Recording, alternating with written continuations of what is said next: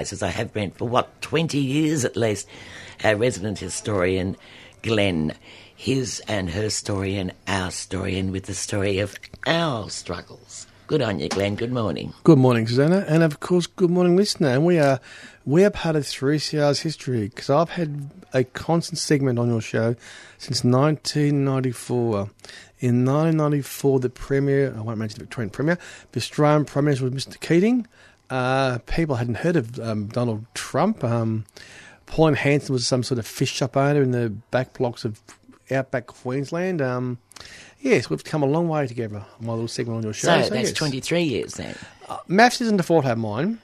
No. I'm postgrad qualified in history, but not in mathematics. So yes, maths is not a forte I can comment on. Yes, well, I failed long division in grade 4 in primary school and never really caught up. Well, I lost my chalk in grade 1 and I couldn't do my sums, and I never regained that day. That day was lost forever. Sad, isn't it, how those small things can, sort of traumatise as you lose your chalk. And I've failed long division. I still can't work out long division. From little things, big things grow. And because I was bad at maths, learned about history. And that's why I'm talking on your show right now. Well, I learned some decimal stuff was much easier. There you go. But we both ended up cooking with gas. Can't even cook with gas anymore. Look, I hardly cook because of the cost of it. Well, we export most of our gas, but apparently it's not the issue. We don't allow fracking. It's the big problem. Oh, and also we use too much. I've got a nice letter from the energy thing. Oh, that's my electricity. That's what the nice letter from them telling me. It's basically that I use too much electricity. Actually, the last gas bill I got pointed out that I use too much gas. Well, sorry, it's my heating. It's my water. It's modernity. We need to use these things. Well, it's I have hot water. When I turn on the hot water, that's gas. When I turn on the stove, that's gas. I don't turn on the heater anymore. I rarely turn it on in winter. Well, if your bill's too high, how high are the bills in the mansions in Toorak and these places? Or are they separate issues we can't discuss it? So they're subsidised, aren't they? Politics of envy, isn't it? Oh, that may be politics of envy, yes, indeed. Yeah. But my electricity bill told me that I use too much. And if I turn off some things this summer, I can save $25. And when I look down at what I can turn off, you know what I can turn off? Your life support? No. My air conditioning. Oh, great, yeah. I don't have air conditioning. Well, put wet towels over your windows. And I can turn off my pool pump. Which you don't have. Well, I don't have a pool pump. I don't have a pool. Pool? Well, I can put wet towels over your windows, like an old Coolgardie safe, and make your house cool. That's the modern way of thinking to support the power company. And the power company is doing it hard, It's a hard life being a multinational power corporation, so... You may sneer, Glenn, I but sneer. I do put the wet towels around the place. I do. Well, I close all the blinds and doors. Yeah, so do I. It's but not rocket at the science. Back, I've got, Look, and occasionally turn on the fan. Couple of events this week. We've discussed both in more detail over the years, and I'll just touch on both briefly today. Today is the 13th of October. Monday was the 9th of October, a day that a lot of people call Peter Norman Day. Peter Norman was a great Australian athlete. He still holds the Australian record for 200 metres. He won silver in the 1960 Olympics in Mexico, and the time he set still stands 49 years later. Peter Norman is famous not just for holding a record for almost 50 years, because he had the decency to stand on the podium with the American athletes Tommy Smith and John Carlos when they raised their fists in the human rights salute in 1968. And for the temerity of Peter Norman was no radical. He was grew up in a Salvation Army home, a good Christian, but he had the decency to support Tommy Smith and John Carlos. And the way he was treated was the Australian Olympic Committee decided he would no longer run for Australia again. This was never said openly. It was never said explicitly. He never ran for Australia again. And in the Sydney Olympics in 2000, the Australian Olympic Committee gave gave passes to many former Olympians. Here's a bloke who's held a record since 1968. He was bypassed. He was invited by the US Track and Field Association to attend the Sydney Olympics. So even though he holds the Australian record, and he holds it for 49 years now, he wasn't invited by the Australian Olympic Committee to the last Australian Olympics. Now, again, the AOC's publicly denied if they've targeted him. They say, no, mistakes, errors, raspberry, excuse. Even the federal Even the federal parliament in 2012 passed a motion respecting Peter Norman. Here in Melbourne, we know a few people from 3CR. like the Anarchist Show in the Morning with Dr. Joe Toscano, are organising a campaign to build a statue to recognise Peter Norman for his civil rights activities. And, Monday, October 9 is recognised as Peter Norman Day.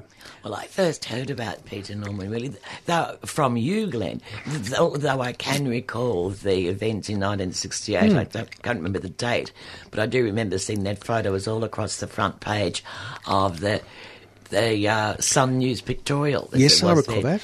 It was the whole front page was a picture, and it was this sort of shocking, this shock, horror, look what these black men are doing. And there wasn't even a mention of Peter Norman's name, but you could see him standing there on the third thing. He was third place. He was second. He was silver. Tommy Smith and John Carlos were the Afro-American athletes, and Peter Norman was silver medalist, came second. And he was standing there on the podium. On the podium with them. But I didn't, I suppose his name was there at the time, but it didn't connect with me because the story was about these outrageous, these uppity blacks, basically.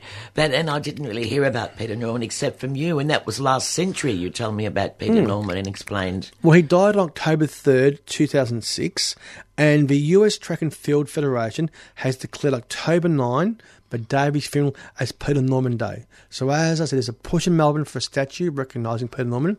And I think about, he was a man who, his records have not been broken, but he never ran for Australia again. And it's like Adam Goodes, the horrible treatment Adam Goodes endured 2 years ago on the football field, the ongoing racism, because he had a temerity to take a stance. And Dr. Adam Goodes. This is what happens. You're like Dr. Adam Goodes or Peter Norman, and you take a stand on behalf of those that are oppressed. You are very quickly shunted sideways. It's never overt. It's never openly said. But, Peter Norman Day is something we can work towards to recognise a great Australian, a man who had decency, had the temerity to see through the bullshit around him and take a brave, principled stand. So, Vale Peter Norman, and let's see if a campaign to build a statue gets off the ground, and if it does, fantastic work, a great way to recognise a wonderful figure. We could possibly replace a couple of statues. I could replace numerous statues. And again, we could replace, instead of having the Queen's birthday, we have Peter Norman Day, recognising a great figure. Well, Peter Norman's done more for the world than Queen Betty Windsor. Yeah, well, yes, but you can't take away the monarch's holiday. Look, sorry, that's a holiday. I'm on a soapbox, sorry. For which people have, for which people are very grateful, for all, particularly Australian workers, they're very grateful for that holiday that the monarch gives them once a year, whatever the date may be. It's not arbitrary, it's a movable feast. So don't take away. Are you frowning there, Glenn? Oh, there's some noises. Maybe it's gremlins I can hear in the studios. No, I think that's my stomach growling. I thought so. Anyway, Peter Norman Day. I hope the microphone didn't pick that up. October the 9th I'll just do up my jacket is recognised by the US Track and Field Federation as Peter Norman Day. And it's a great day to recognise a great contribution. And not just, and that's how this week starts on the 9th. 15th of October is Sunday, and it's 47 years today, on Sunday, since the Westgate Bridge collapsed. Yes. One of the worst industrial accidents in Australia. The worst, surely. Yeah, probably, yeah.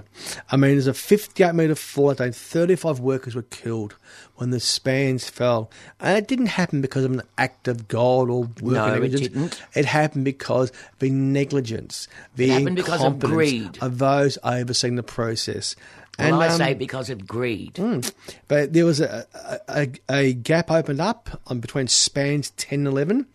And, they just didn't respond quick enough to close the gap, and the bridge collapsed, And again, Australian workers have had a long tradition of fighting hard for their health and safety at work. An example like the Westgate Bridge collapse emphasise the important role of unions and making it a safe workplace for workers. And, it's a long time ago, but it's 47 years ago. What have we learned from that day, I looked at some recent figures. As of the 27th of September, 120 workers have died in Australia this year. How many? As of September 27, 120 workers have died so far in Australia. There's 120 work-related deaths in Australia this year. This year. The most prevalent area for deaths, and I'm a bit surprised, is transport warehousing and postal, 47 deaths. I'm surmising they might be truck drivers. Transport, warehousing. And postal. I'm a bit surprised. I mean, I don't get the concise breakdowns, like the headings, not the concise breakdowns. 27 agriculture and forestry. A lot of those are farmers, the backbone of a nation, who take no concern for their own safety and die in rolling tractor accidents. Rolling tractors, yes. That seems to be a thing, doesn't it, the rolling tractor? I'm a farmer. I'm 61 years of age. I know what I'm doing. And then they die. And the third highest group of those killed at work is construction, 23. And again, those that died on the work at work, construction workers. They were riggers. They were construction scaffolders. And they were dogmen. Since this government, this body we laughingly refer to as the government... sorry. Okay. No, it's all right. I just get too distressed about it. Count to 10. No, it's all right. I can't count to 10. I just get too distressed about it. Do you know I get distressed about it, Glenn? The men who die in the construction industry when they don't have to. There is no need for them to do it. After unions, particularly like, the ABCE and BLF, fought so hard for safety conditions. Now we have the CFMU still fighting for safety conditions, trying to get back safety conditions that they used to have. And money's being spent on... lots of money. Money's being spent on these sort of spies, sort of cops, a cop force, to go in and check whether these people are talking to their union rep. Keystone cops. Instead of checking to see the safety. And if you report something that's a safety breach, well, then you're liable to get kicked off the job and jailed. We've already mentioned the amount of workplace deaths in Australia so far this year. Last year in Victoria, there was 26 workplace deaths, the worst since 2009. Last year was the worst year for workplace deaths in Victoria in 8 years. And you go back to the Westgate Bridge. I mean, I can remember the day vaguely as a kid. I remember my mother said she was shopping at Coles in Footscray, and she heard the noise and see the dust in the sky and stuff. And 2,000 tonnes collapsed, and it showered nearby houses with mud and goo. And as at 2 miles away, you could hear the impact of the bridge collapsing. And I've always said that little Johnny Setko was at school, and they had these things like was like a play lunch about 11, and they went out into the playground. And they saw the bridge fall, and little Johnny knew his father was on it.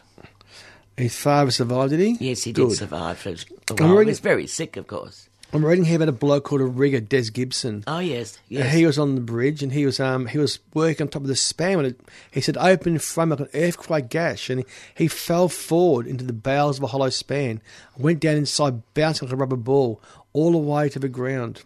He was 29 when the bridge collapsed. He turned grey in months. He had 3 heart attacks in the next 3 years, and at the age of 32 he died. 3 heart attacks, turning grey from the fall of the bridge. He didn't die on the day. He was killed by the bridge's collapse.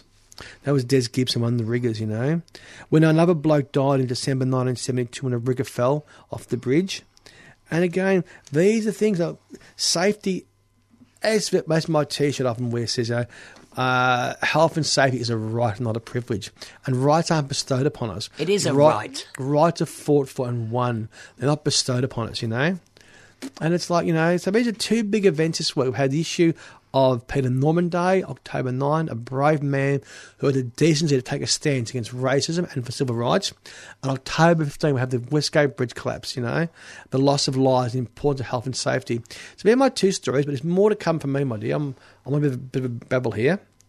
Now, to move away from Peter Norman Day and Westgate Bridge, Malcolm Roberts, do you know, if you're not born in Australia, but you're an MP, it's un-Australian to question you? Actually, it's un-Australian to kick him out of Parliament, he said. Yeah, absolutely. It's un-Australian because I'm not an Australian. It's un-Australian to boot me out. To kick me out. Well, the man has no bottom out. He just continues finding new levels of inanity. Continual levels of inanity. I like that. But you know what? My first racist reaction to him when I heard him say that it's un-Australian to kick me out, I felt like saying, "Well, what would you know about Australia? You pommy." Well, he is. He's. The High Court couldn't take him seriously in the end. They couldn't take him or his barrister too seriously. And they basically said, like, okay, come on, wind up. You're wasting our time, please. Yes, basically said you're wasting our time. I mean, I'm not going to discuss the cases of, Canavan or Joyce or Walters. They're separate issues. Malcolm Roberts, his whole spell in Parliament... It's exemplified in his court proceeding. It is inane. I think it's un-Australian to have him there on 77 votes, don't you? I'll tell you what, you want to go on your high horse, Susan, huh? The 200,000 of whatever he gets. The bloke who's anointed to replace him got 19 first votes. The next in line on the One Nation ticket, who will replace Robert if he's disqualified, got 19 first votes. And you'll think 77 is not many. What about 19 votes in Parliament? I mean... Goodness me, there are things that crook and Tullarook. I'll say if I haven't, but it's un-Australian to kick him out of Parliament because he's not an Australian. Yeah, and he's because he's not. And they're One Nation. No, but he says he is Australian because he feels Australian. But as the judge pointed out, your feelings really have no bearing in this matter. I can feel I'm a Martian, but am I going green? Am I from another galaxy? Like, goodness me. It's not easy being green, Glenn. It's not easy being Malcolm Roberts, isn't it? I can prefer to be green, to be honest.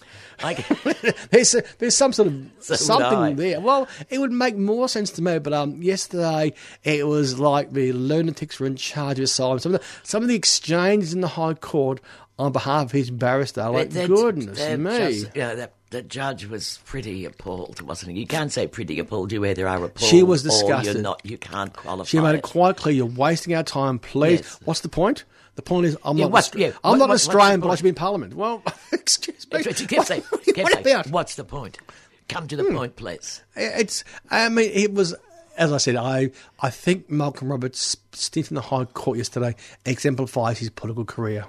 Yes, I love the fact, too, that he's like that, Matt Canavan. You blame some woman. It's a woman. Well, first of all... Well, Matt, I find Roberts don't take seriously. Roberts blamed his sister. He said it was his sister's fault because she told him that he was stateless. Well, and as he said, she's more cluey than he is. Well, it wouldn't take much to be. And then he said, no, it wasn't his sister's fault. It was his wife's fault because she wasn't there at the time. Well, Carnarvon's the one who's saying we should have more faith in God than in parliamentarians. Oh, good God. But I'm saying, this shows a quality. But he's saying we should have more faith in the Father and the Son than in MPs. They're more reliable. And the Holy Ghost. What does that mean? You're saying Holy Spook. We have more emphasis on metaphysics? Goodness me. Seriously, it is a sad indictment upon the Australian Parliament currently when people like that can make pronouncements along those lines. People of that calibre can be voted into a seat. In the last census, you see, there are some figures out. 3 out of 5 Australians think religion does more harm than good. Yeah. And we have, there are 7 out of 10 Australians, a bit more than 7 out of 10 Australians say they have no religion. Or if they do, but they don't have anything to do with it. Then why do we have why are the ones who've got religion, why are they sitting in Parliament? Or why do we have the parliamentary prayer, as we discussed last week? It's not part of the Constitution. So why are we in a nation where there's less and less Christians having every day open for Anglican prayer? And while we're talking about Anglican prayers, and Anglican whatever, that man Dutton, who has turned me off potatoes for life, I can tell you, I haven't eaten one for months. He was saying yesterday that he understands, he knows that the yes vote will win in this poll. So he's taking steps now to guarantee religious freedom in Australia. But when was it ever taken away? What about religious paying taxes in Australia?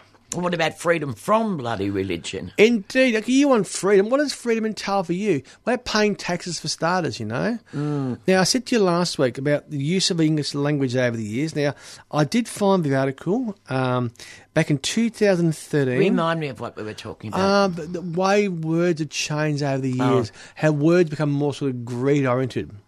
In 2013, researchers at the University of California, LA, they put 1.5 million English language books in what's called the Nagram Viewer, a tool that catalogues phrase usage in order to count the frequency of words used. Over the last 200 years, there's been ever-increasing use of acquisitive words: get, unique, individual, self, choose. While over the same period, words like words like give and oblige decrease. The pattern was only broken briefly in the period from the 1940s and 1970s, when there's more egalitarianism in the capitalist world.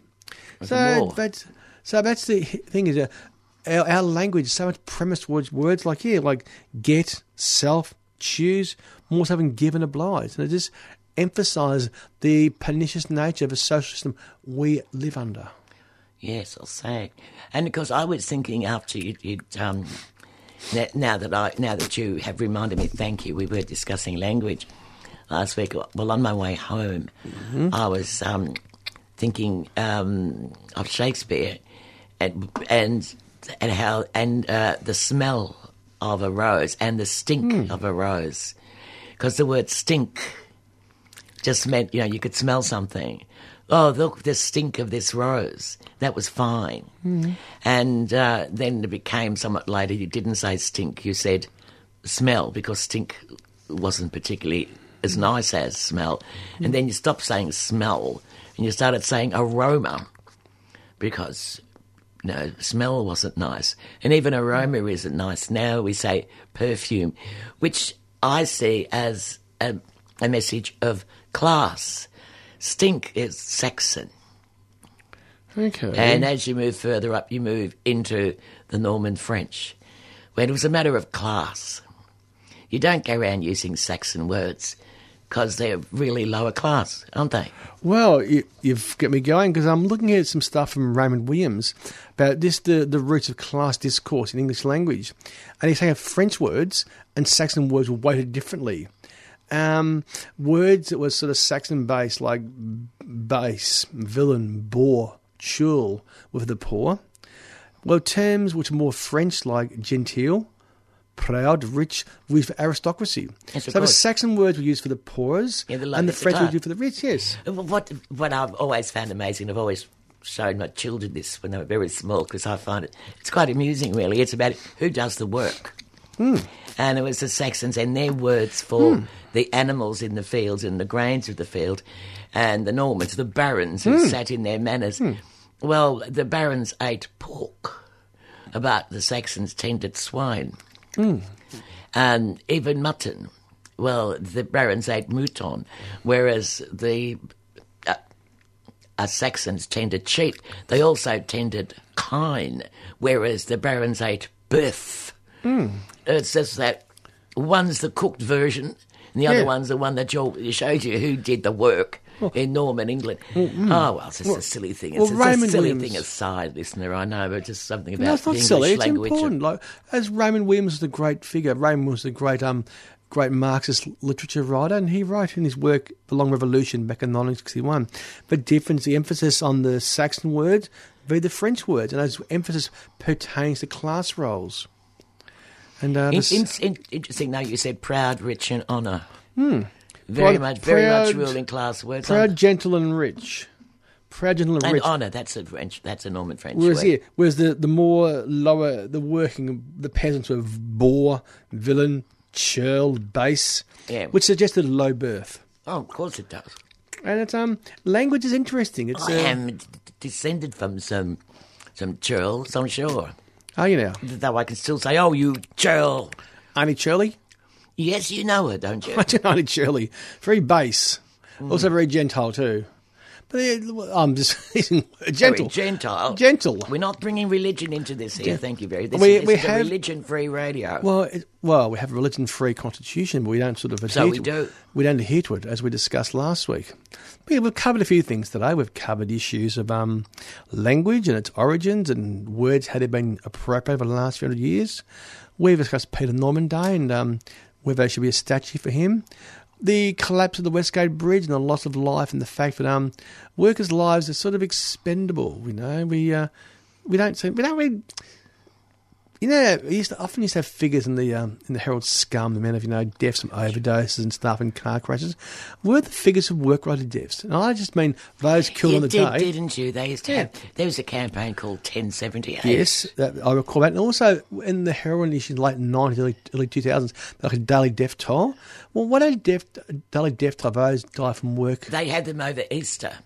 The road toll. Don't they? Well, the road toll. I know it's been those actually killed on the day. Those who die from diseases enhanced by work, like asbestosis, or mesothelioma, and the same as stress, or there's a whole range of work factors which cause death. And it's the same as we're pushing ways to keep account of how many women were murdered this week. Absolutely, let's look at these horrible statistics and say, okay, there's something wrong with the system that causes this. Isn't it time this system got rid of? We moved on. The same system which has us praying in Parliament every day, like, goodness me. Goodness me. I'd rather say that than say religious term. Well, I'm using my French Quebecois religious terms, and I really like them. Good. Saint-Cyboire. Saint-Cyboire. Holy chalice. Holy chalice. Holy chalice. Who might argue? Holy chalice. It's a bit like Batman and Robin, isn't it? Yes. Where that name's... Get the Batmobile. Those language, that's Jumpin' Jehoshaphat, which is a religious term as well. Oh, Jehoshaphat. Who was he? He was a... Well, it was a way of Old Testament, wasn't it? It was a way of saying God's name without saying God's name. Wasn't it from the Old Testament, Jehoshaphat? Yeah, well, that's God's name without saying it. You're not supposed to say it, I believe. I'm not sure. And like Beelzebub, the fallen angels, Old Testament. Yeah. Was Beelzebub? Yeah, the fallen angel. Lucifer was also a fallen angel. He came later. He was the beautiful angel, Light. His name is Light. But light turned to darkness, and he fell into darkness because he questioned. How dare you question? He questioned, and that's the moral in the story of Lucifer, the angel of light. Don't question. Know your place and stay there. Know your place. Anyway, that's basically what it says. It's. I know my place, and interesting. You can say, look, I don't know. In my generation, listener, when we were growing up, my God, we were full of ourselves. We were full of it. But we really thought we'd seen the end of war. And we thought we'd seen the end of religion because we were clever. We were, as I've said before, my generation was the best fed, best educated white children this country had ever seen. That's modernity. And we could see that religion was a joke. But religion... And war was... a joke, an evil joke. As we discussed last week, the numbers of religious strains are falling. There's less and less people identifying for religion. But the power of religion is even stronger. Anyway, and the government it is. Why are they voting for... Look, if you're an atheist, why are you voting for some crank who talks to fairies in the sky? Rubbish. The flying spaghetti man, as my grandchildren call him. As Stephen Hawking called him too. Anyway. Yes, it's Dr. Stephen Hawking's turn, but... Professor. Professor Stephen Hawking, probably the most clever man we have alive. Indeed, the greatest living brain. And, but of course my grandchildren always call him, always refer to the flying spaghetti man, even though I've told them I'm a Pastafarian. Well, if I'm going to be a religionist, I'm going to be a Pastafarian, and I want a photograph on my passport with a colander on my head. Fair enough. Because that's what 2 people now have been allowed by the English courts to have a photograph on their passport with a colander on their head because it's their religion. Who am I to argue? If other people can wear who am I to argue? A turban or a tabush or whatever they put on their heads because it's a religion, they can. Okay. Time for me to go, my dear. There was some problem with some bus drivers a few years back. It was when Abel Guterres was driving the buses. Yeah, what happened there? Before Abel became the... head of Timor-Leste. Yeah, the sort of consul ambassador for Australia or something from Timor-Leste. Mm-hmm. There was trouble because some bus drivers were told not to wear their turbans. Not very good form. And they do, it's their religion, it's a mark of their... It's their culture. Imagine if they were Jewish bus drivers in the older, more rigid Jewish religion. No, you were told, sorry, you can't wear your skull cap while you're driving. It wouldn't work that way. No, but it worked against some men wearing turbans. Who has turbans? Six. The secret turban. Well, it's goodbye for me. So it is. You'll have Susanna Duffy continuing on Left After Breakfast, and we might have a special guest. We don't know until I walk out. Yes, we never anyway, know. Until I walk out, I'll say... It's like a lucky dip. I will say chocolate. Chocolate. Ahoy there, shipmates. This is Captain Trash from the Port Phillip Echo Centre in St Kilda. Did you ever hear the crow in the sky going, ah, ah, ah? That stands for reuse, reuse, recycle. And you heard it first on 3CR.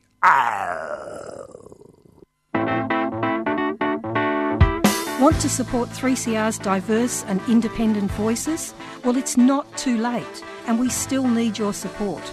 Donate now by calling 9419 8377 or donate online at www.3cr.org.au or post us a cheque or money order to Post Office Box 1277, Collingwood 3066.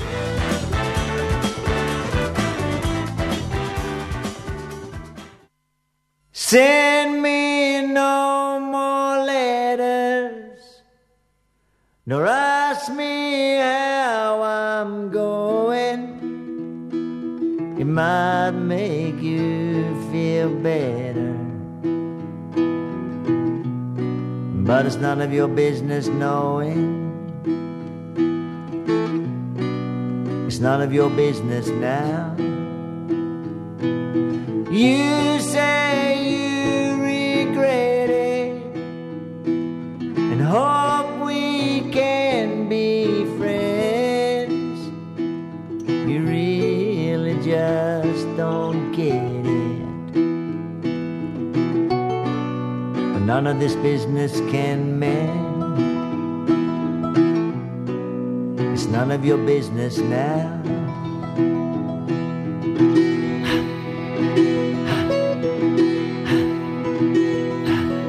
Once we had the real thing,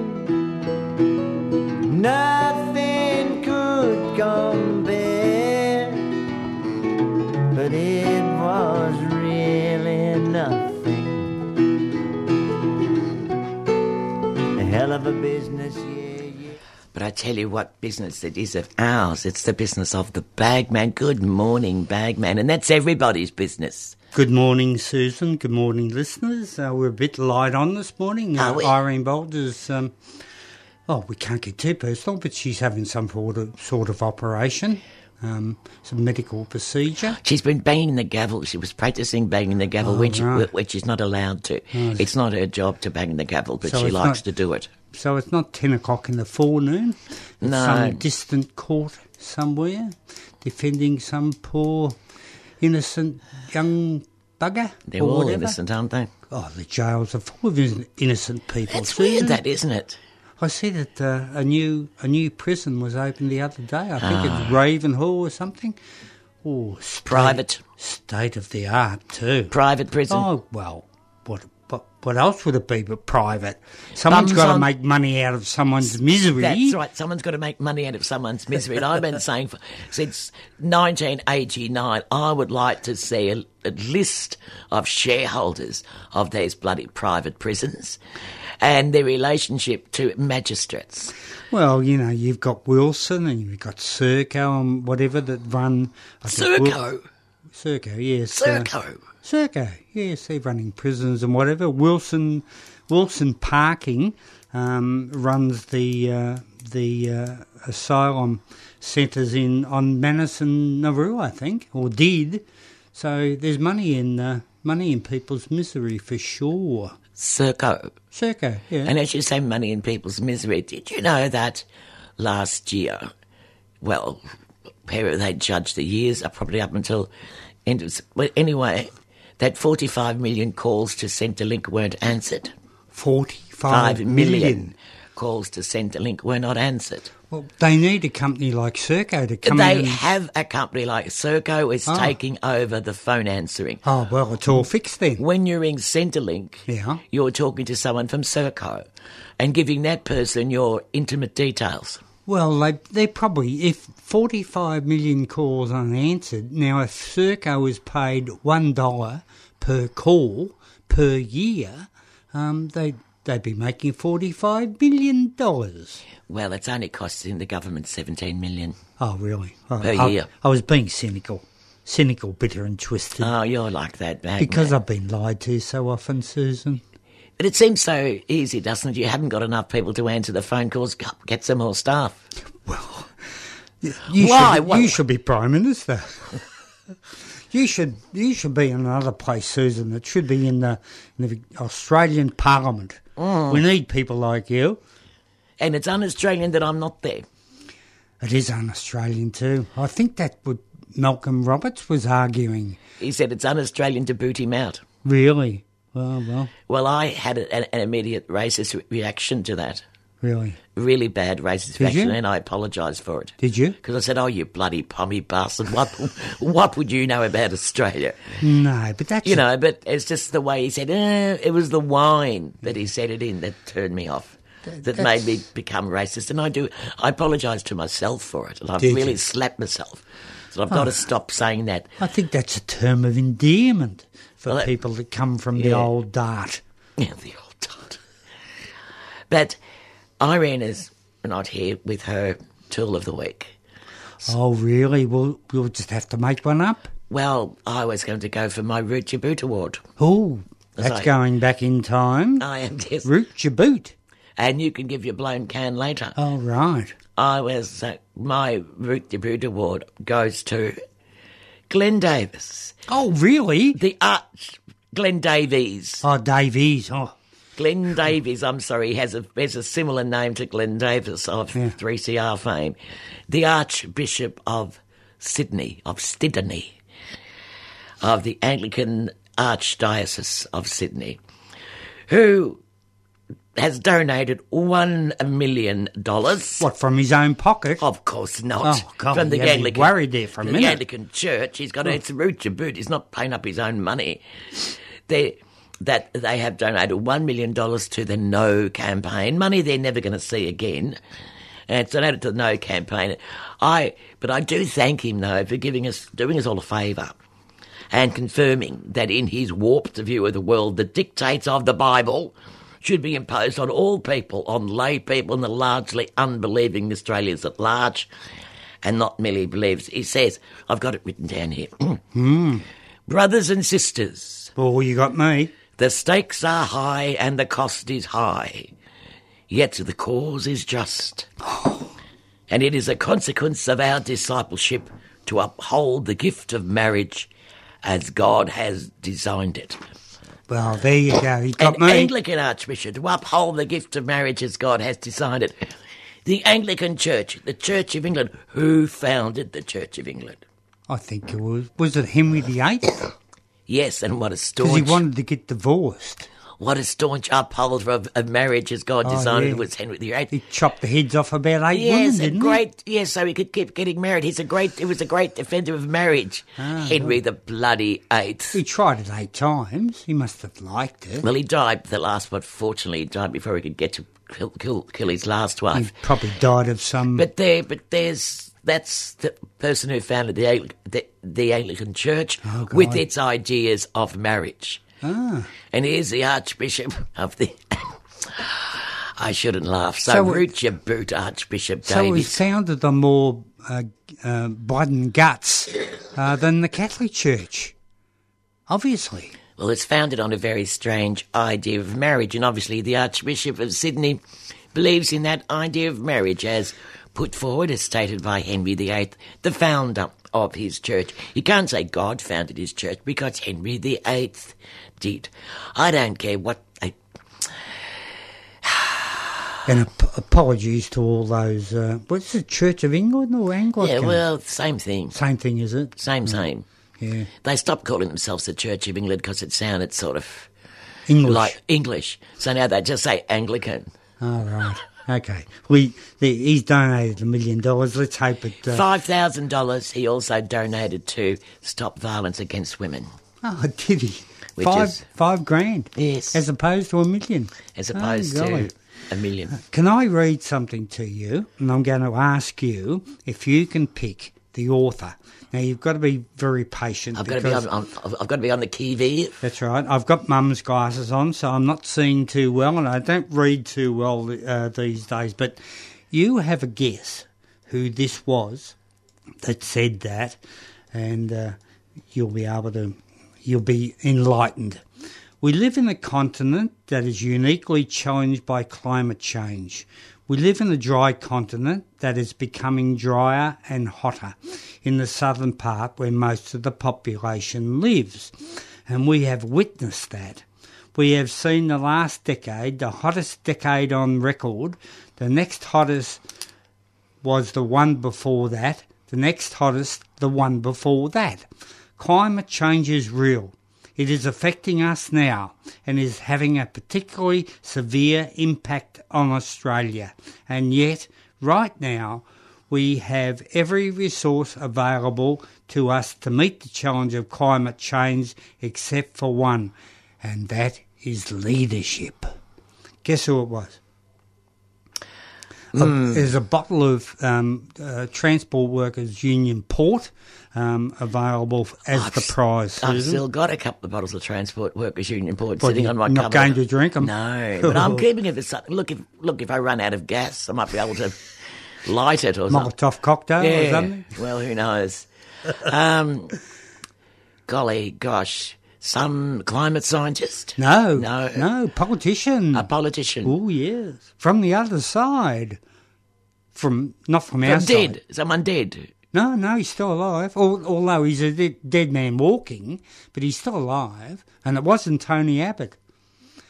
Now, all the listeners out there are scratching their heads. Can you just run through some of the important things? Eh? Just run quickly through it again. What did he say?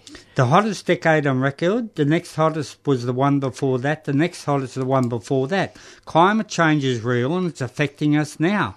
It is having a particularly severe impact on Australia. And right now we have every resource available to meet the challenge on climate change except for one, and that is leadership. Now, so we have every resource available to meet the challenge except leadership. And now this was said in 2010 at the Deakin lecture. Oh, Malcolm Trumbull. Yeah, you're spot on.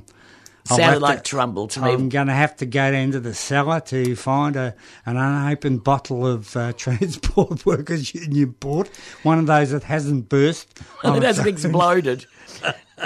Look, we shouldn't say that. Look, that Transport Workers Union port's really nice.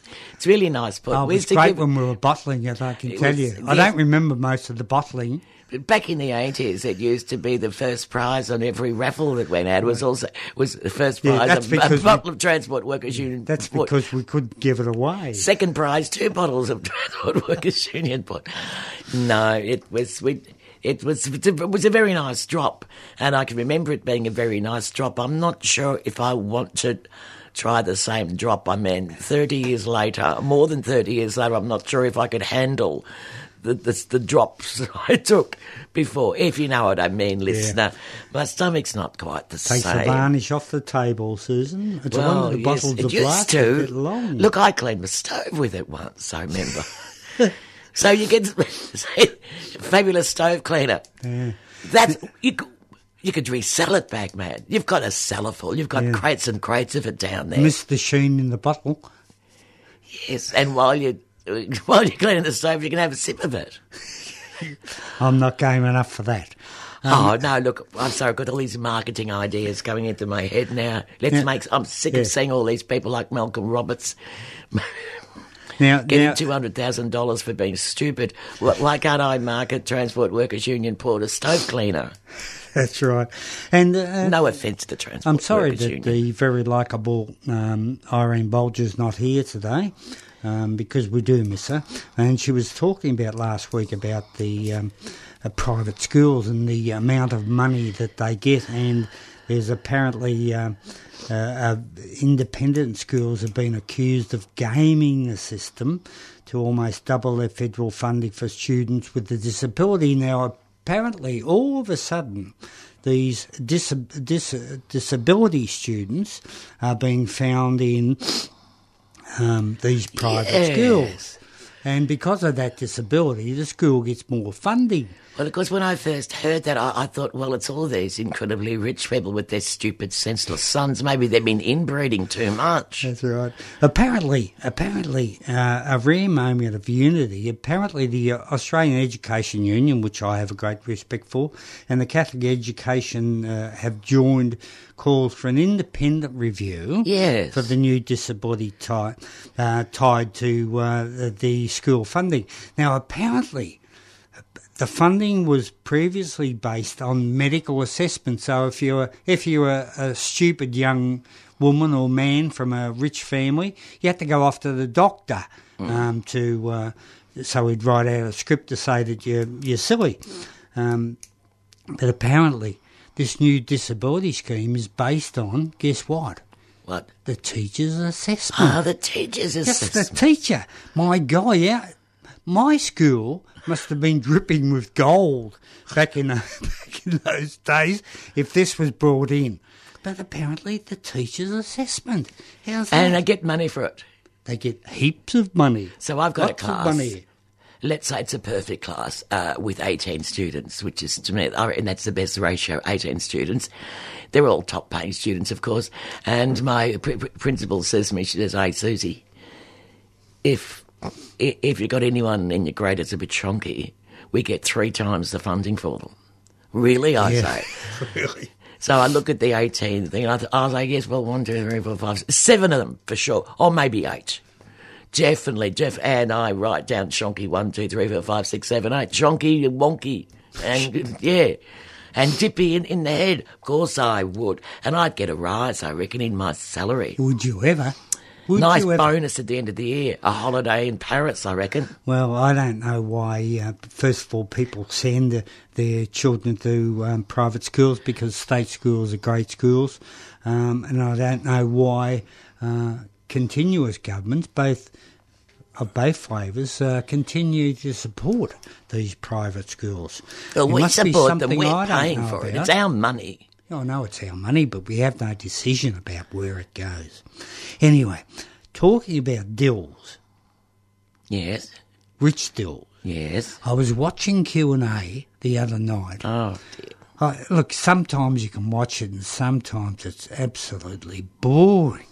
But there was a person in the audience that said that apparently 3,000 people, gay men and women, have committed suicide.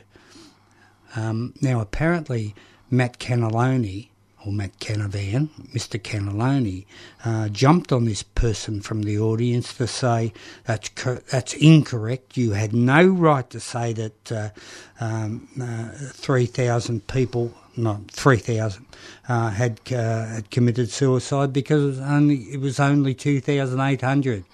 That's the type of person we have making decisions for us. Fortunately, maybe after today or Monday, Matt Cannelloni won't be there anymore. But it won't worry Matt too much because he'll go straight to a job with Adani. Will he? Well, obviously. Oh, that's right, he's been promoting Adani. He's the minister for Adani, isn't he? Oh, never thought of that. Oh, yes, you did, Bagman. Did I? No, yes. I don't think that way, Susan. I try to be very, very fair. Well, I think, Bagman, why didn't we years ago take up politics? And who would we be working for now? We did. Yeah, I know, but who would we be working for now? Well, it wouldn't be for Adani. Be working someone like, the Marxist Organisation of Europe or something. You'd be working for them and getting kickbacks from them.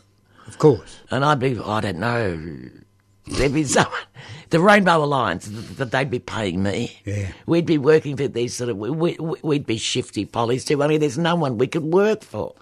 But there Mind you, we might be happy just with our parliamentary salaries, mightn't we? And the pension. And the pension. Goes with it. Look, I know some good politicians. I've grown up with good politicians and I regard some of them as my friends. But when you get into factions and factional deals and whatever, there are some stupid people being appointed or elected to Parliament that we have really no choice in who they are. The factions throw them up, and the factions demand that we vote for them. Anyway, yeah. Well, I've got the form guide for tomorrow. That's all I need to. I can look into the future, Susan, and think, well, it can't be so bad. You got the form guide? Yeah, at least the races are on tomorrow. Ah. Anyway, the Abbott Turnbull government squandered about $20 million on a royal commission to demonise Labor's home insulation scheme. Now, you remember that? Yes, I remember it. I think it was brought in by Rudd, the scheme to install dingbats or whatever. Yeah, dingbats. Dingbats in. We're not talking about Parliament now. We're talking about dingbats in the roof of people's homes. Gay dingbats, weren't they? Yeah, that's right. Pink. And some young people died. Yes, they did. People died. Nobody has ever Nothing to do with the government at the time. It was, sorry, but go on. Nobody's ever been brought to justice for that because there were accountants, there were taxi drivers, there were street sweepers and whatever. Nothing against street sweepers, of course, who dived into this program and thought they were going to make plenty of money out of it, installing these dingbats in people's roofs. Well, some young people died because they weren't trained properly. They were unqualified. Yeah. But the blame goes back on the Labor government. But apparently, Minister Craig Laundy refuses to ban cladding, which fueled the Grenfell Tower inferno that killed at least 80 people. He refuses to ban that particular substance. And we've seen the Lacrosse building here, we've seen the Grenfell building in London where 80 people were killed. But I wonder about the mentality of these people. What do we need to do? Do we need a mass fire? Massive. Apparently we do. Perhaps in Parliament House. Yeah. Has that got cladding? Perhaps in Point Piper. Maybe if a few houses went down in Point Piper, we'd get better action. Mm-hmm. But I'm serious. You know, well, I'm sure you are. You're nothing but serious all the time, Susan. But capitalism, doesn't it make you worry? They refuse to ban this insulation that is on something like at least 1,000 buildings in Sydney and the same amount here. They're going to have to catch fire before we can make these politicians sit up and think a little bit more. Why wasn't it banned? Did he state a reason? This Laundry, what's his name? Apparently he said it can still be used on small shops and small buildings and like whatever. Asbestos sheeting can still be used in these places. Like small shops and small buildings won't catch on fire. So you can use it, you know. What is the thinking of these people? I don't know. What is the thinking? Or is it small shops and small buildings don't count? Maybe they don't vote. No, not as many people in them. So only 2 or 3 people may die at a time. Unless there's a sale on in the shop or something. And you might have 10 people in there. Look, one person dying in a fire which could have been avoided is one too many. But I don't know. You would have thought after that dreadful fire in London and all the exposure we saw around the world of it, the dreadful images we saw, and then we learned about the flammable cladding, or inflammable, I'm never sure of those words, the flammable cladding that caused it all to do all this, and then we learned that we had that flammable cladding here in Australia, in fact in Melbourne. And now we have a minister saying he's not going to ban it. No. Why? Well, apparently someone's making money out of it. Oh, well, absolutely. And it's that minister. They're normally, the minister too, but there's normally crooked and shonky developers and whatever. But the Property Council of Australia wants it banned. And apparently the Labor-chaired Senate committee wanted it banned also. But Craig Lundy said the proposal would ban a material that can be legally used in shop fronts and outdoor signage. Well, then we have to change the law, don't we? And say No, we there's have to change the government. I'm not all that enthused by the opposition government. No, change the law and say this cannot legally be used. Yeah. And then that would... No, if there are people importing this stuff who obviously said to this Lundy Bundy, what his name is... Said, Craig Laundy. Craig Laundy said to him, listen, mate, don't ban it. We're making money from it, and here's a quick, here, this paper bag. Oh, we can't say that. Oh, no, sorry. If Irene, my legal counsel, was sitting here at the moment, she would have you apologising. Yeah, but she's not. Tenfold. She's not, so you went ahead and said it anyway. I shouldn't have said that. I shouldn't talk about paper bags. No, that's right. I mean, we haven't spoken about paper bags since that great since leader. the days of Bjelke-Petersen. And Queensland Compass. And now we got running the place. There was a crook if you ever seen one. Well, I'm not inferring this Craig Lundy as a crook. Oh, no. I'm inferring he's a politician. No, I'm inferring that Bjelke-Petersen was a crook. Well, he was. You don't have to infer. We can state. And besides, he's dead. He can't sue. He is dead, isn't he? The last time we looked, he was dead. They put a slab of concrete on his funeral to make sure that the old bastard didn't rise again. And we can eat chocolates now. Can eat chocolates? What's that got to do with it? Remember he banned some chocolates from New Zealand? Did he? He said no imports from New Zealand when New Zealand went to their nuclear-free zone. Oh, right. He was saying, how socialists down south. And he banned imports from New... And it turned out the only thing that they got in Queensland from New Zealand were chocolates. So there were all these chocolate addicts wandering around dying. And, of course, they had to flee south too. We lost another, 100,000 Queenslanders who managed to escape to safety across the border. Can you cross the border now, or do you have to face you can't cross them if you're holding hands with somebody else. You're not allowed to have a meeting of more than two people. Remember that law that was brought in? Yes. Can I just say something? Please do. 9:58. We've got to be hurrying up. Penalty rates this week. There was a High Court decision against Fair Work Australia about them abolishing penalty rates and whatever. And the unions lost that case, unfortunately. But what I found amazing and also confusing was that two unions, United Voice, which is a good union, and the Shop Assistants Union, which is as crooked as the dog's hind leg, were both the appellants in the case. Now, how can the Shop Assistants Union be the appellant in the case to retain penalty rates when they've already done dirty deals with major employers like Coles, Woolworths, McDonald's, every leading pizza chain and whatever? They've already agreed to abolish penalty rates in their enterprise agreements over the years.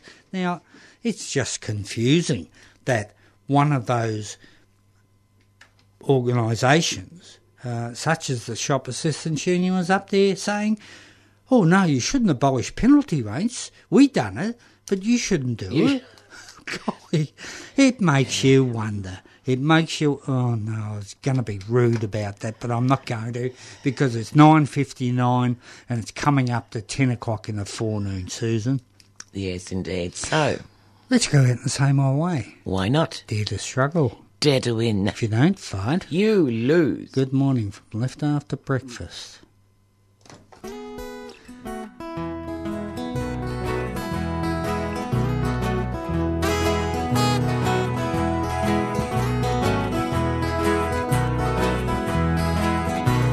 I feel like going back home right now while the mangoes are ripe. Frangipani's starting to bloom, and them bluebonds starting to bite. Hey Mom, I can just taste your fish soup and rice. I'm coming back home to you. Can't act the pace of the city life, Soon I'll be dreaming in Bruges.